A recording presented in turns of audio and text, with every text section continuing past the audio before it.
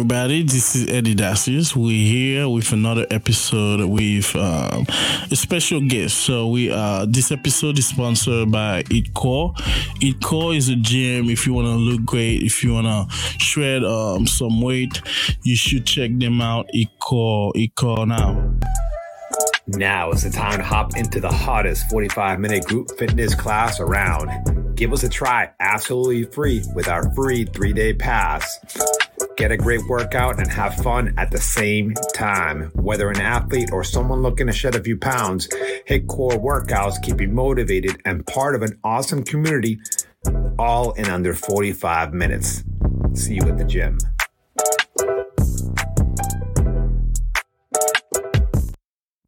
Yes, Edcore. So, like I said, if you want to look great, so they have two locations, one in Braintree, Massachusetts, and Burlington, Mass. So now we have another sponsor, which is Dacius Facility Management. If you're looking for facility management for your properties, commercial building, church, school, you should call them 617-237-0106 or go online, daciusfm.com. Do you want to maximize the value of your commercial property and achieve optimal productivity and efficiency in your day-to-day business operations? That's where Dacius Facilities Management can help. DFM offers Boston area businesses help in key areas like building and preventive maintenance, handyman services, project and vendor management, and even security consulting at competitive rates. Call Dacius Facilities Management now at 617-237-0106 or visit daciusfm.com today.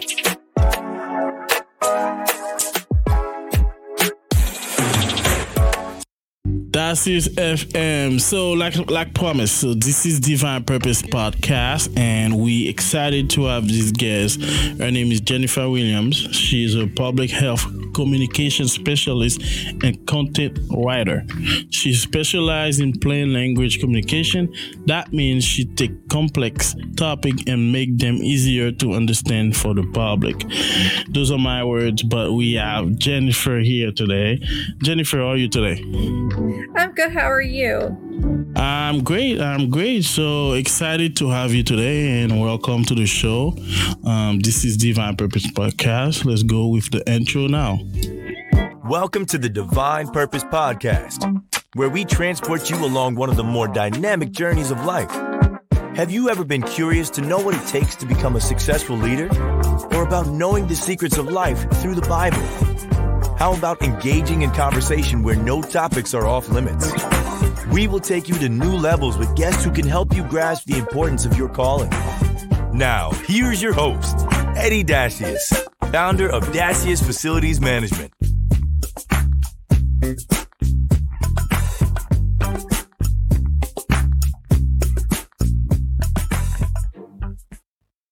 Like we said, we have Jennifer today. So Jennifer, we have like a famous question we ask our guests. So this question, some people say it's loaded, but I'm going to wait for your reaction.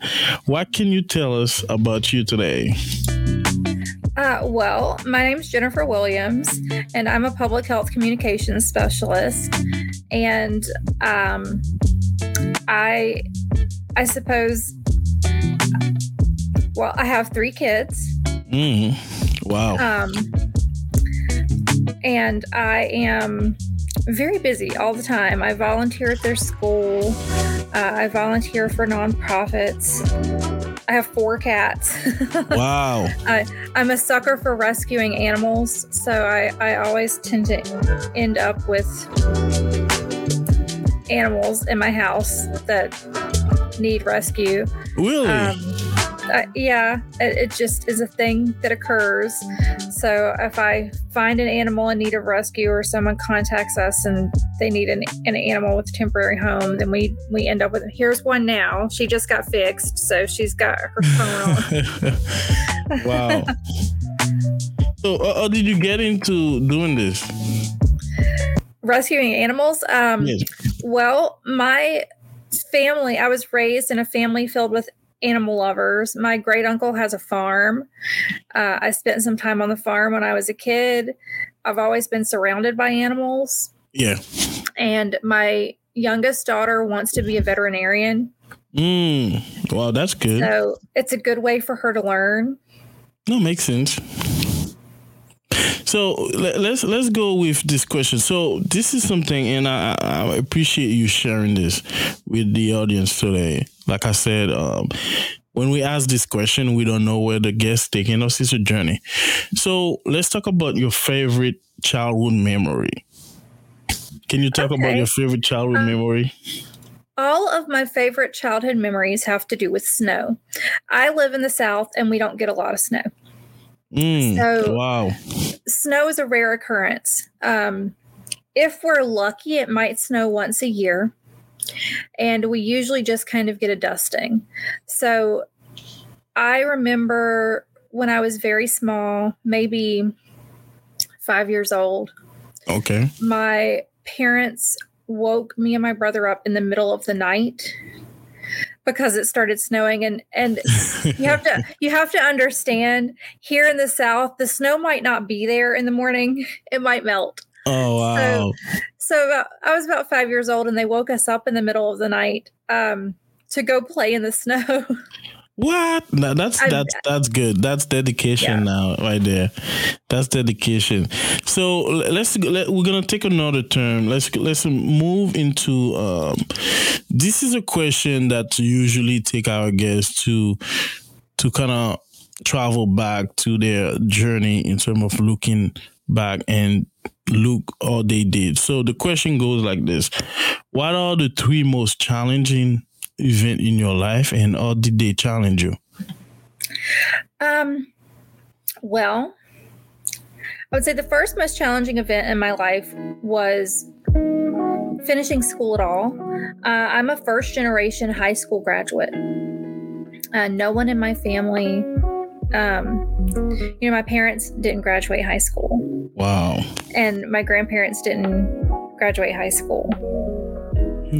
I did not grow up, privileged or with a lot of money, or with a lot of support academically.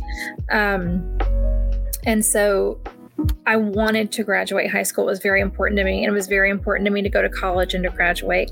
And I sort of had to figure that stuff out by myself. So that was very challenging for me. The second event, when I was 19 years old, now my grandparents raised me, but my parents are my parents. And when I was 19 years old, my father completed suicide. He was bipolar. Okay, sorry to hear that. And that was, as you could imagine, a very hard way to lose someone, especially a parent. Yeah. So that challenged me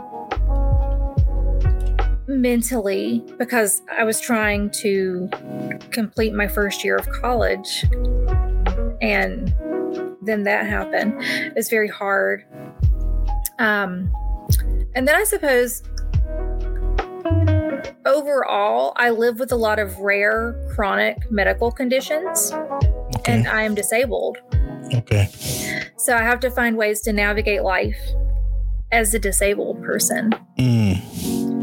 And that can be very challenging in a multitude of ways. Yeah, I have to find ways to do everything a little differently than most people.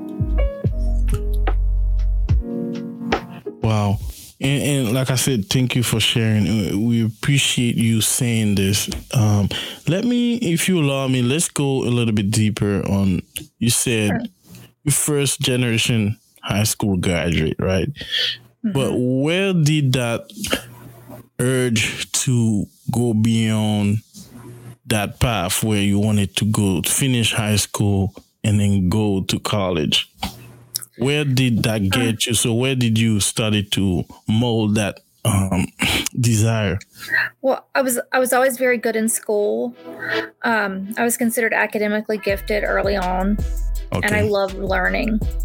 And I knew I didn't want to stop learning, and I didn't want to stop with high school. And my grandmother actually said, "You should go to college. Because you're smart, you should go to college." I don't think she knew how to get me there, but she thought you should go to college. And then I had teachers who said, "Jennifer, you shouldn't stop here. You should go to college." And so I knew I wanted to go, and there were people telling me to go. Okay. And that helped. So if you can take us to this, because for people who might be in the same situation, what was your process in terms of choosing a college, applying for colleges? Because you technically you're the primary and nobody did it before. I know you might have help. I applied to a lot of colleges, and I applied to in-state schools because they were cheaper. Yeah. And then I threw my hat in the ring and I applied to an Ivy League college and I got in. But I very quickly discovered that I couldn't afford it. Even with the scholarship, it was out of my league. So I threw it in the trash and I didn't tell anybody that I got in. Just threw it in the trash. Even with the scholarship, after I saw what the tuition was, I threw it in the garbage. And then I looked at my in-state schools that I'd gotten into. Yeah. And I went with the one with the cheapest tuition because I figured that would be the one that I would be able to figure out. Okay. Somehow. That was my process. And I think that paid off, right? It did. It paid off because I got an education and nobody can take that away from you. No, definitely. So let's go to this, because I like to ask this question where people always smile and they always take a break to think about it. What is the best? So which of your accomplishment you the proudest? Which of my accomplishments am I proudest of? I've done a lot in my life. And the thing that I'm actually proudest of is something I did as a graduate assistant in college. When I was in college, I became the graduate assistant I was a graduate assistant when I was getting my master's degree. And I became the graduate assistant to the dean of graduate studies. Okay. And I said, they were talking about matriculation rates, whether or not people are able to stay in college. Okay. When they go for their master's degree or a PhD. And they recognized, first generation graduate students don't stay. And I said, well, I'm a first generation graduate student and we can't stay because this culture is so different from anything that we know and we're completely unprepared for it. Yeah. And we don't have any of the support systems in place that everybody else does. Yeah. They have parents paying for their college. They have all this other stuff. And I helped create a program that my alma mater still uses to help people who are seniors in undergrad who are going to apply for grad school, go through and pick their grad programs and figure out how to apply, how to find funding, be introduced to graduate programs in the culture of grad study so that they can stay and learn without feeling that overwhelm. And I'm very, very proud of that. I'm so proud of that. And I think you should definitely be proud of that because this is a legacy. This is you helping others breaking through with their life and their dream.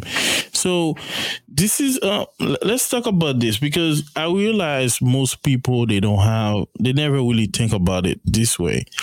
What was your dream job in high school, in college, and now? When I was in high school, I thought I wanted to be a stage manager on Broadway, which is the person backstage who manages all of the theater productions and the shows. Yeah. From backstage. That's what I thought I wanted to do. And then when I was in college, I thought I wanted to be a professor. Okay. Because I got introduced to a whole new world when I was in college and all these new possibilities. So I thought, I want to be a professor. I want to do that, which is how I ended up in grad school. I'm going to be a professor. I'm going I'm going to do that. Yeah. And life had other plans for me.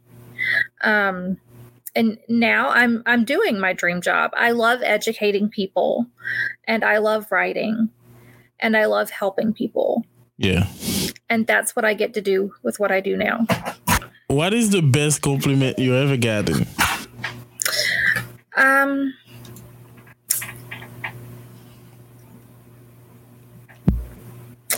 I had a student in college tell me I was the reason they graduated. Wow. That was the best compliment I've ever gotten. So what was it like in terms of, okay, I know they said it, but what was your reaction? I said, you're the reason you graduated because you stuck with it. Yeah. So, and I'm glad because I'm talking with somebody who's impacting lives. Do you ever think about how many people you impacted with your gift or with you doing what you like to do? Every time I sit down to write public health messaging, I try to be so intentional with how I write it, because I think I want to make sure that this messaging can reach as many people as possible and help as many people as possible. I want people to have all of the information they need to be healthy, to have all of the information that they need to understand an illness or understand how to help themselves or understand how to take that information to the doctor or the health department or wherever they need to and say, look, I have this information and I want to know how best to use it. So I think about it every time I sit down and write. How can I make this help as many people as I can? I think this question is related to all writers. When was the time you realized you have a gift to write? I've always loved writing. The first time I got published, I was 8 years old. I got published in an anthology of poetry for young Americans. Wow. And my grandmother says when I was 3 years old, I brought her a pen and paper and made her write down a song I made up. So I guess I've always liked the written word or stories. So I guess I've always loved it. I think I realized, I really realized it in middle school when I brought a book of poetry that I wrote to school and other students started taking it and asking me if they could write down my poems because they liked them. Yeah. And I thought, people like this. I didn't think people would like it. I didn't even intend to show them to anybody. Somebody just took it. Okay. Started reading it. Wow. So when did you have your first professional writing gig? Right out of college. My first official writing gig was right after I graduated college. I started freelancing and working, writing educational materials for history curriculum. Yeah. And then I started writing educational materials for museums and historic sites because I have a degree in history. So if you had to, let's say, because this is something we realize where I wish I know this. Is there something you wish you know before you study your career?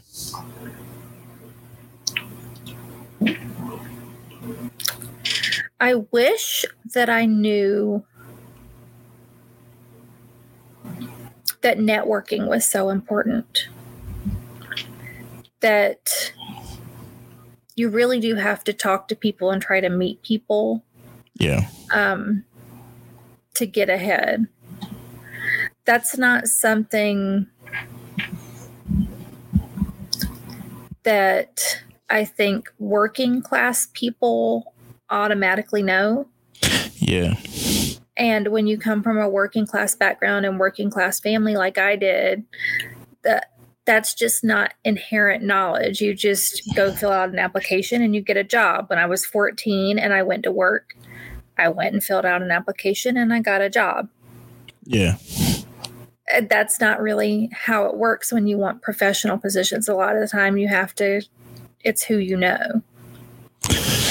Wow. That's deep saying this, because it's true, because we focus on our talent, but Right. we're not focused on meeting people. But what was your process? So when did you kind of realize this is something you have to do, and how did you go about it? I didn't actually know that until after I graduated college and had trouble finding a job. And I was like, what is happening? And I started talking to my professors and they were like, why are you networking? And I was like, what even is that? What are you even talking about? And one of them explained to me what it was. So, no, I'm not doing that. Nobody told me to do that. What are you talking about? Why would I do that? Nobody told me to do that. You go and you apply for a job. So I had to figure out how to do that. And I had to ask a lot of people, how do you even do that? I don't know how to do that. So I joined some, young networking organizations. If you Google, young professionals, it'll come up with a whole bunch of organizations in your area. Join those. Okay. Join them. That's what you do. And then those people know people and it'll help. Yeah, and this is great to hear, because this is something we want people like newcomers, people who just graduate, people who just starting their career to realize that networking is important. So now, did you have a chance to get more opportunities because you were networking? Yes. I definitely got more opportunities because I was networking. Internships also help. And, being willing to learn how to open up and talk to people and just introduce yourself and say hello and smile. And, that helps. So this is where I talked to people about this, where we said, okay, yes, you were a writer, but is there a chance where not a chance, but a moment, an instant where your mind, like your brain freeze and you kind of have to reset? What's your process to reset, and how do you go about starting a new project? When I need to reset and start a new project, I'm fortunate because I freelance and I have a lot of autonomy. So when I need to reset, I take a day in between a project and just stop.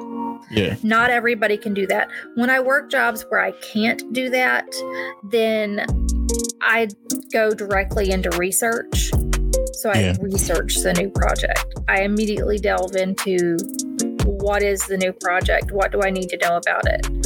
And I wipe my slate clean and start learning about whatever the new thing is. This is a question I started to ask people lately. We're talking about skills transferable, where you had a job and then what you learned from that job, you're applying for a new job or a new opportunity. Is there any skill transferable for you in terms of your journey so far? Oh, every skill is transferable. Don't let anybody tell you that no skill is transferable, because they all are. I started out as a historian working in museums, and I wrote educational programming for museums and historic sites. And I transitioned from that to writing curriculum for social studies. And I transitioned from that to being a copy editor and a copywriter for publishing houses. And now I write public health. Wow. So every skill is transferable. I I took the skills from educating people about history to educating people about public health. I took the skills from writing. You can write about anything. If you can research something, you can research anything. All of those skills are transferable skills. If you've worked retail, then you have customer service skills that you can transfer to a customer service job. Any skill you have is transferable. So let's take a quick turn in terms of like the business side of a writer, because you kind of have to be business minded to keep to stay in the game, to feed your family, and to keep working, right? So what was your process in terms of how do you charge? What's the how long you what's the hours? So I always take this example. So you call a lawyer, right? And they tell you it's $250, $450 an hour.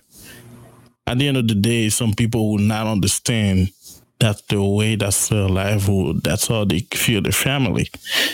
But how do you go as a writer to charge on a project? Different freelancers charge different amounts. It depends. I have a graduate degree. I have more than a decade of experience in writing and publishing. I have worked with lots of different agencies, government agencies and nonprofit agencies and different healthcare agencies over time. And so I know my worth, and I know that I have lots of different skills. So I'm able to set my fee higher than other people. Okay. And so I set my fee, and I tell people I can either charge you hourly or I can charge you a project-based fee. Okay. Depending on what the project is. And if I charge a project-based fee, then I try to set an hourly cutoff. Like, this is the amount of hours that this project is going to take. This is what the project is going to entail. You can't add more stuff to this project. This is the project outline, right? You have to be specific. This is the project outline. This is what's in the project. If you want to add on top of that, then we're going to have to add more fees. You can't be nice and do more, because people will take advantage. Hold on. So you didn't learn this the first day, right? Did you? Well, what I mean is you probably made some mistake and adjusted, right? Yeah, I started out trying to be super nice, and then I figured out people will just take advantage of that. And I was like, you know what? Nope, not going to do it. It doesn't take me long to learn my lesson. So after once or twice, I was like, this is how this is going to be. I'm going to set some boundaries. And you have to, because like you said, people will definitely take advantage. So we excited to have Jennifer Williams today. She's a writer, and she's here with us with Divine Purpose Podcast. But before we go to break, we only have like a few seconds. Which of your job you the most, like, you have more like joy or more or you're more relaxed to do? Is it writing for public health, or is it historical writing? Which one is your favorite topic to cover? I actually enjoy either one. I don't have a favorite. Okay. I just like writing. Wow. That's great to hear. So let's go to break with Jennifer Williams today. We're excited to have her. So this is Divine Purpose Podcast with Eddy Dacius and Jennifer Williams. What comes before making a smart decision? Choices. A smart choice is the best option, which is who we are. That's why our clients expect more from us and, in return, get more in everything we do. We understand the problem. That's why we thrive for excellence. We don't just create a winning culture. We aspire to be a smart choice, a voice for solutions. We believe in integrity, professionalism, and teamwork. Our passion is to bring results from our clients by working harder, smarter, and faster. As a team, we always deliver because we recognize your needs. Choosing smart influences us to be the best version of ourselves. That makes us different than other companies. It makes us confident in achieving our goals. It makes us who we are. And it makes us DFM, the smart choice. Did you know that HitCore Fitness is now an SBA-approved franchisor? Now it's your opportunity to be part of a thriving business with multiple revenue streams. HIT and core strength group fitness classes, personal training and small group training, weight loss program and corporate wellness program, and much more. Crush your competition with higher than average member retention and get your return on investment in under 3 years. We'll see you at the gym.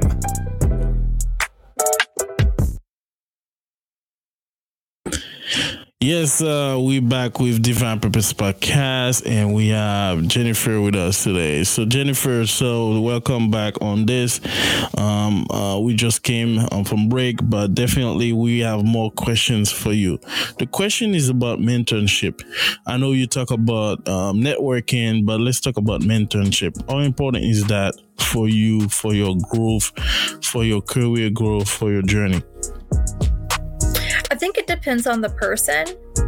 Some people do very well working under a mentor, and they need that to, to better understand their career and to improve and do well. And some people work better by themselves and learning on their own. So I think that kind of depends on the individual. Yeah, and the reason I asked this question, definitely take advantage or to advance in the career. So is there something people misunderstand most about you? I think sometimes people think I'm a know-it-all. And I'm not. When I don't know something, I'll say so. I'm the first person to say, I don't know about that. Can you tell me more? Can you teach me? So I'm not a know-it-all. I do think, though,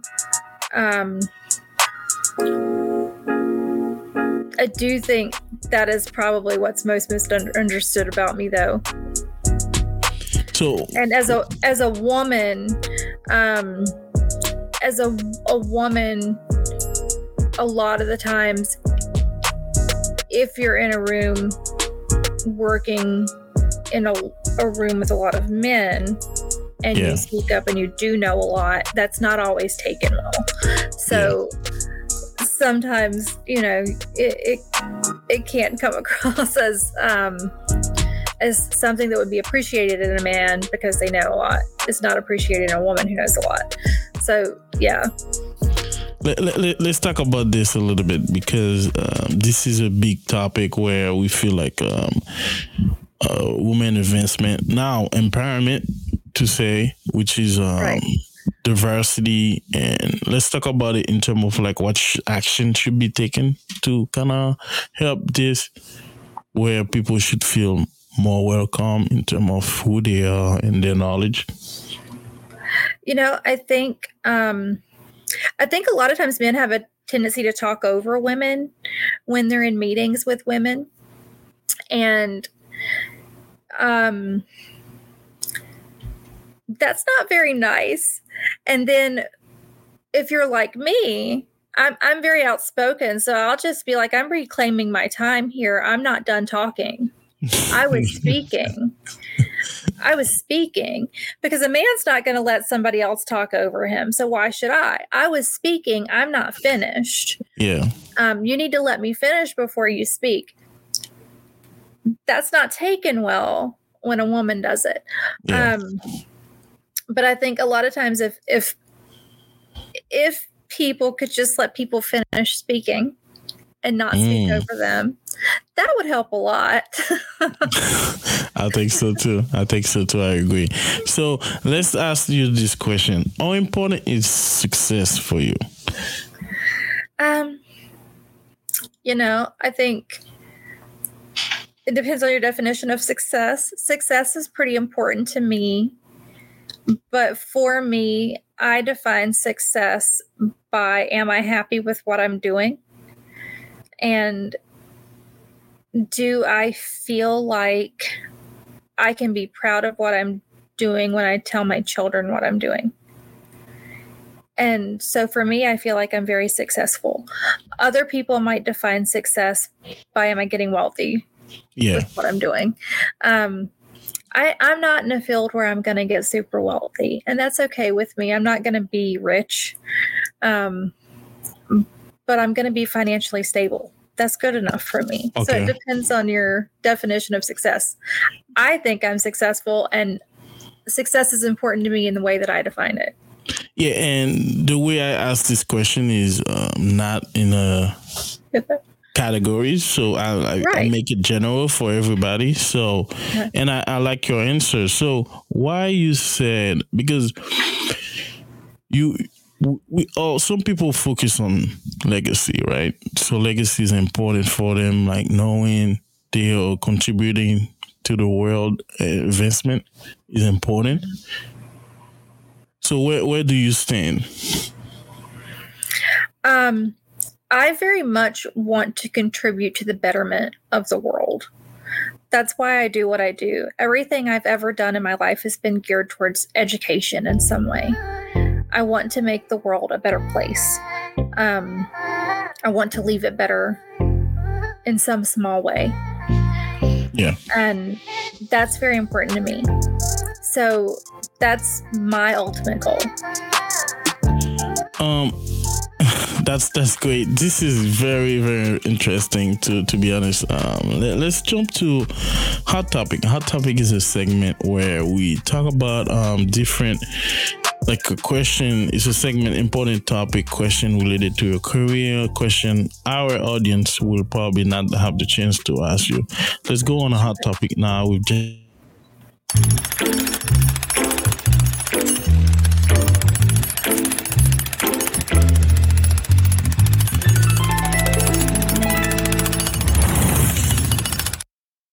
The question I have for you, Jennifer, is about education. I know you mentioned you have 2 children, and what is the theme, or what would be the definition for your family in terms of education? How do you guys portray education in your family? I want my children to have a well-rounded, diverse education. I want them to be mindful of other humans. I grew up surrounded by a community of immigrants from all over the world. My stepfather is from Lebanon, and I consider myself incredibly fortunate that I was not raised in a vacuum with just people who are just like me. Okay. So for our family, it's very important for our children to not be raised with people who are just like them. We want them to respect diversity and to be around people from all over the place. That is education. That's the world. The world is huge. Education should include globalization, that the world is giant, and respect for difference. That is our definition of education. Yeah, let's go a little bit deeper, and I like it so far. To be honest, I like where you taking us in terms of your explanation. So, why do you think you want your children to experience that? I want my children to experience that because I think that it makes you a more empathetic person, and it makes you more aware of the world around you and the people around you and the different belief systems and the different cultures and the different environments and countries and how rich the world is, that everything is not about you, that everything is interconnected, that the entire world is interconnected. So that's why I want my kids to have that experience. So, and thank you, Jennifer. This is great. So, can you tell us what a wider like kids are like? What are my kids like? Oh, my kids are so interesting. My 14-year-old is an artist. She loves art and taking pictures, and she's my introvert. She's very quiet, and she's studious, and she observes everything before she does anything. And then my 9-year-old is very energetic the time, bouncing off the walls. She loves animals. Since she was 3 years old, she said she's going to work with animals when she grows up. She loves nature and being outside. And, this child will save worms that are on the sidewalk. She is very empathetic to all living creatures, and she's always experimenting and learning new things, but always outside in nature with living things. And my son just turned 5, and he's autistic, and he is different, and he sees the world in a completely different way than everybody else. And he's very neat and tidy and specific with the way that he wants things. And he sets boundaries very clearly and carefully.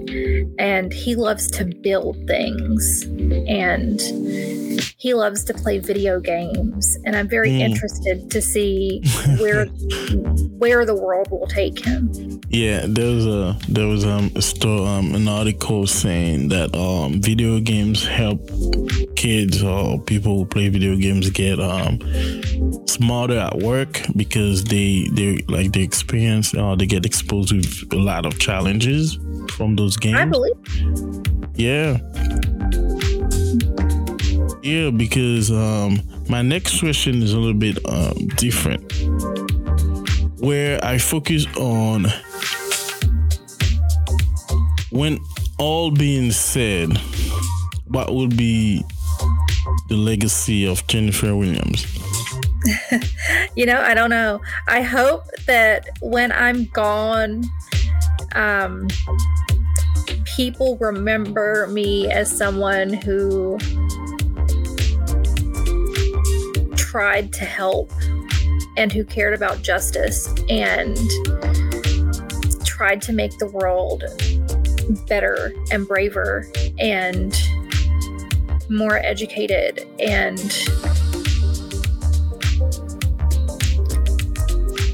more equal and more aware of other people. I had a guest. She's also an educator, and she's a writer too, and she published a great book. But she mentioned about her being an educator. She loves traveling. What are your hobbies as a writer? Well, I read a lot. I do like to go out in nature with my daughter. I do like to take photos. I like to take photography. I like to take photos. I do like to travel when I get the chance. I enjoy traveling. I like to swim. Yeah. Okay. So we had a segment where it's a question we ask about 3 books you will recommend our audience. We'll probably leave it for later. So now the question is great in terms of why don't you think you're not gonna be rich being a writer? The kind of writing I do is not the kind of writing that'll make you rich. It's just not. I'm not Stephen King, and I don't write, great novels. I write educational material, and that's just not the kind of writing that pays a ton of money. And that's okay with me. So, would you take this as your mission to change the narrative? I think that all educators should be paid more than they are.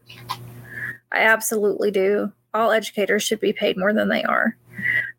You're educating people, and it's important. So, yeah, I do think that all educators, including writers who educate, should be paid more. And this probably gonna be my last question in terms of hot topic segment. I heard this from a lot of educators. Why? Okay, we will say this is a very important job, but why is not being compensated as is? Educators are not being compensated appropriately because politicians have decided to prioritize other things besides education when it comes to budget, even though they have money that they should prioritize towards education. North Carolina is literally sitting on $1 billion that they haven't spent. That is sitting there and has been sitting there since like 1996 for education. And they could use some of that budget for teachers. They're just choosing not to. So, and allow me to pry a little bit. It's just why is it so difficult to see it in terms of like paying people who's educating your kids or shaping the next generation? I think most people would agree that teachers deserve to be paid more. I think that, again, politicians just don't want to pay them more. I think that, I think that a lot of it is that traditionally teachers are women. Women tend to be paid less than men. And jobs that are traditionally female jobs tend to be poor pay than other jobs. And you're probably right. It's just me looking at this, and this has been questions with no answers, mostly for a long time. But looking at business-minded person, and then who has the gift to be a writer, would you think they will be successful in the education industry? Maybe it could be. Yeah. Because I feel like you said, it's a big problem, and we don't really have an answer for it, and everybody's complaining, but nothing is being done. I mean, it could be, but you really have to get the politicians to do something because they're the ones who set the budgets. That's the problem. Yeah, definitely. So maybe educators need to go to politics. Maybe. All right. I think that's a good note to end our topic. So, hot topic with Jennifer Williams. And this is Eddy Dacius with Divine Purpose Podcast.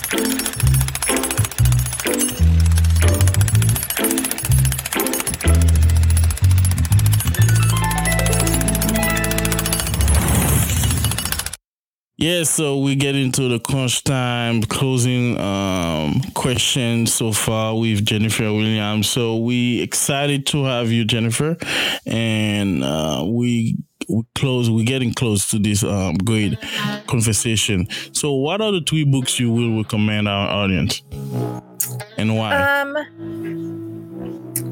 Well, the first one is probably Decolonizing Wellness.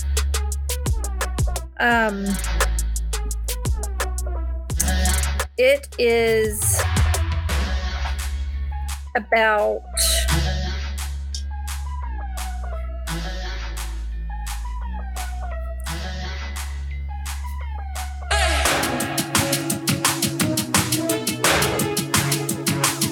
it's by a dietitian and nutritionist, and it is a body positivity book for marginalized people, and I rather like it.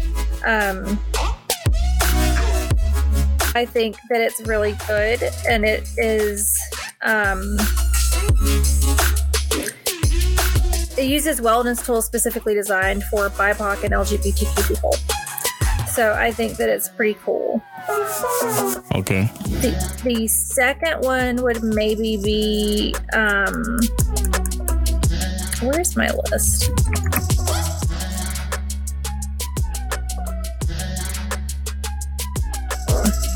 Gotta pull up my list. There's a book called The Health Gap. Okay. It's called Improving Health in an Unequal World. It's by Michael Marmot. And it's about the dramatic differences in health between countries and within countries. Okay. And it basically talks about health inequalities. And I think that it's a pretty good book. And I think it's important to understand how different people experience healthcare in different ways. So, any movies you would recommend us? Movies. Off the top of my head, I can't think of any. Okay. So, is there one question you wish I asked you today? Like, let me ask. So, is there one question you wish I asked you today? No, I think you have great questions. I think you have really great questions. I think your podcast is great, and I think it covers a lot of great topics and helps people learn. Oh, thank you. Appreciate it. That's mean a lot from coming from a writer, you know? So, any last word for you, Jennifer?